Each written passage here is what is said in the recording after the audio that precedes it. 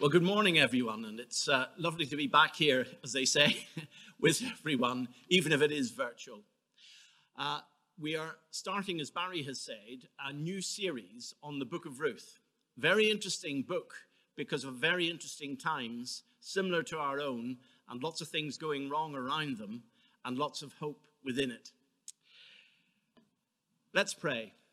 Our loving Heavenly Father, we praise you that you are sovereign, that whatever we do and see and say is in your hands. And so we ask that you would open my mouth with your words, that you would open our hearts and our ears as we listen here in our own homes, and that you, through your Holy Spirit, would speak, and not just speak, but change our lives and continue to give us the strength, comfort, and encouragement that only you can supply. In Jesus' name. Amen.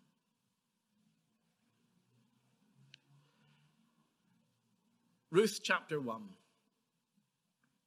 Her name was Lillian. She was in her late 90s and had a Scouse accent. I met her at lunch at John and Claire's farmhouse near Bowerchalk after preaching at their morning service in the Baptist church. So how did you end up here, I asked her. She told her story. As a teenager during the war, she came here from Liverpool and worked in a farm in the border of Wiltshire and Dorset as a land girl. Some of you may not know what that is, but a land girl was an army of female volunteers who kept our agriculture going during the war while the men were away. She met a young man from the village, fell in love, married, and lived in a traditional cottage, and she remained there for the rest of her life. The locals made fun of her accent, and they referred to her as the foreigner, a northerner, a Scouser.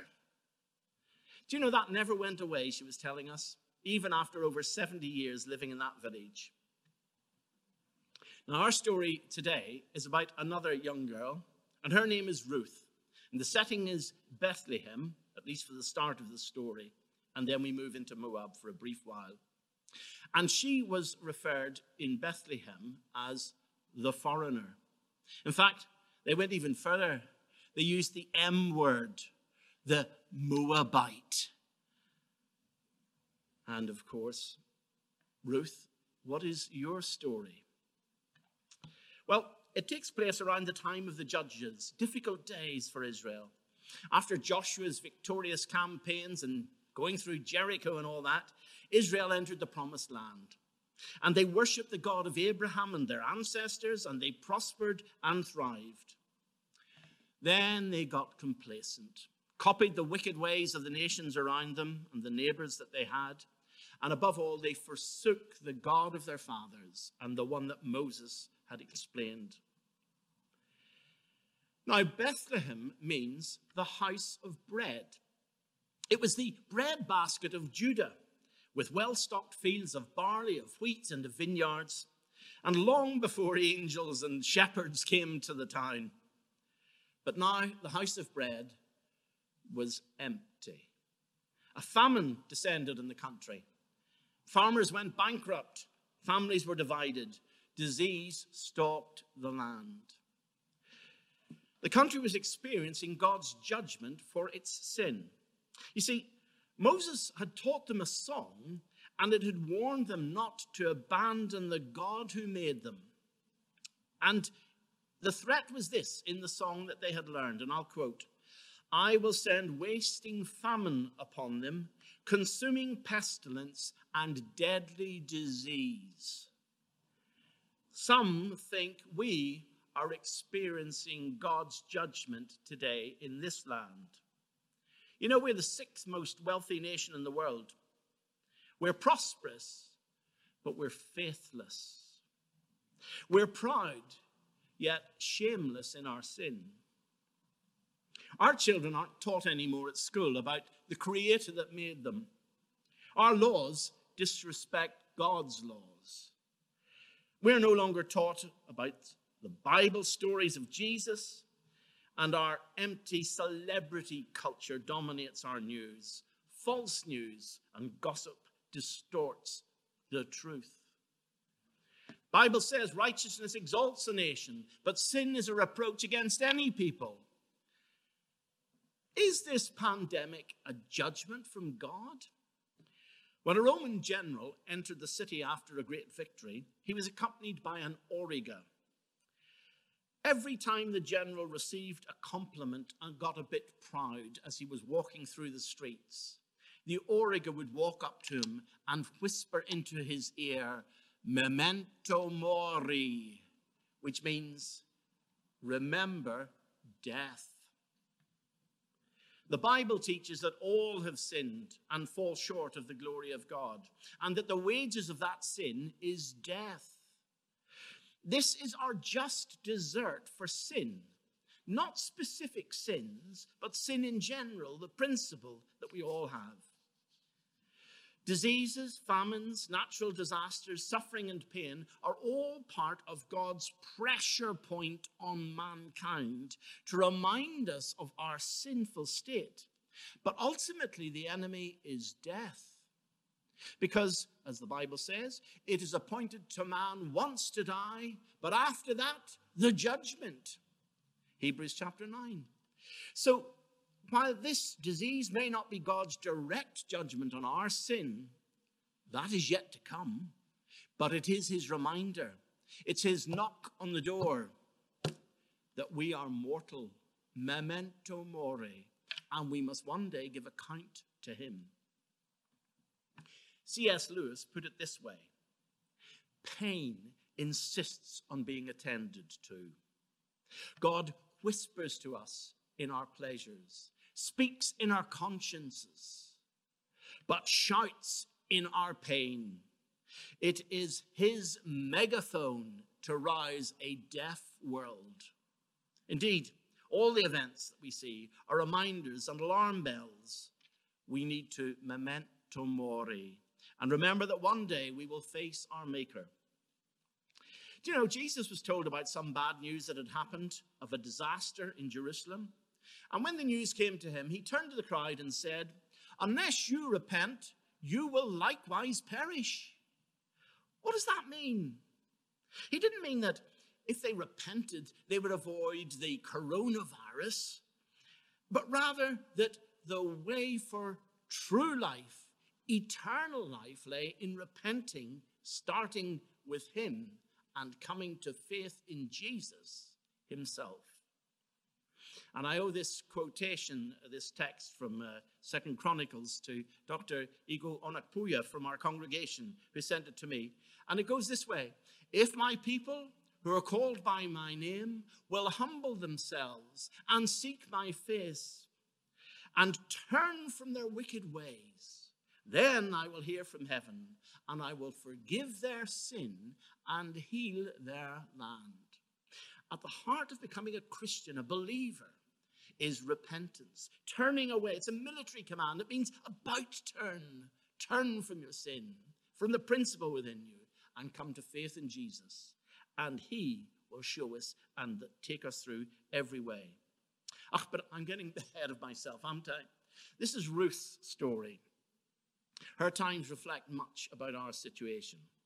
So we read that with this family of Elimelech and Naomi and his two sons, that the house of bread where they lived had become empty. Bank accounts were cleaned out. Shortages of food and disease ravaged the land. So it was time to leave, to self-isolate somewhere else, and for a temporary period. So Elimelech took his wife and his sons, Mahlon and Chilion, and they went to Moab where there was food. And they met two nice girls when they were out there. Mahlon married a girl called Ruth, and Chilion married Orpah. Temporary became permanent. Now they were a complete family, waiting for the grandchildren to come along, and soon a great future ahead. But it wasn't to be. Instead, COVID-1100 BC came along, and Elimelech died. And over the coming years, so did his two sons, Mahlon and Chilion. There would be no descendants, no family, no future. And in her grief, Naomi declared that she, whose name means pleasant, was now to be called bitter, Mara. She thought life had ended for her, and mistakenly she thought God had abandoned her. I'll quote, "The Lord has turned away from me," in verse 13. "The Lord has afflicted me," in verse 21. "The Almighty has brought misfortune upon me." We must never think that, because it's not true. And turning to her daughter, she said, "It's time you went back home to your family, your culture, your gods." For Naomi, it was time for her to return to her home, where we read the Lord had come to the aid of his people. What to do? Two different responses. Orpah left. Ruth refused to go. And she clung to her mother-in-law and chose instead uncertainty, poverty, and prejudice ahead, with little hope of family life and love. And then she declared one of the greatest commitments of all time of love, faith, and dedication that's in our literature anywhere. "Don't urge me to leave you or turn back from you. Where you go, I will go. Where you stay, I will stay. Your people will be my people, and your God, my God. Where you die, I will die, and there I will be buried." Note how closely she was prepared to stick to Naomi. Go, stay, die, and be buried. She identifies personally with Israel, my people, and with the God of Israel, my God, she says. She's clearly come to faith in the living God, become part of the church of God, and identifies with the people of God forever. And then she makes her commitment crystal clear. She takes on an oath never to be broken. "May the Lord deal with me, be it ever so severely, if even death separates you and me." Now, a woman could not take a vow in the Old Testament days without permission of her husband. She didn't have a husband anymore. He was dead. And so to her mother-in-law she vowed, but calling on the name of the Lord as her witness. There is none higher than that. If you examine the text a bit more closely, and I'm hoping that some of you may have your Bibles open, you will note in the book of Ruth that the word Lord occasionally is in capitals, capital L-O-R-D. And when the Hebrews who wrote this and the English translators looked at it, they normally, when they read the word Lord in the Old Testament, would express it in lowercase, and it means the same as it does in English, a master, a king, or a ruler. So that's what that means. But when they printed it in capitals, it meant something completely different. It's not the word Lord at all, in fact. It's a substitute word because the scribes refused to write down the very personal name of God, and instead they put this substitute of L-O-R-D in it. And so the English translations do exactly the same in most cases. What does it mean? Well, at the burning bush, when Moses asked God for his name, God would have none of it. Humanity gives names to its own gods and forms them in its own image. God would have none of that.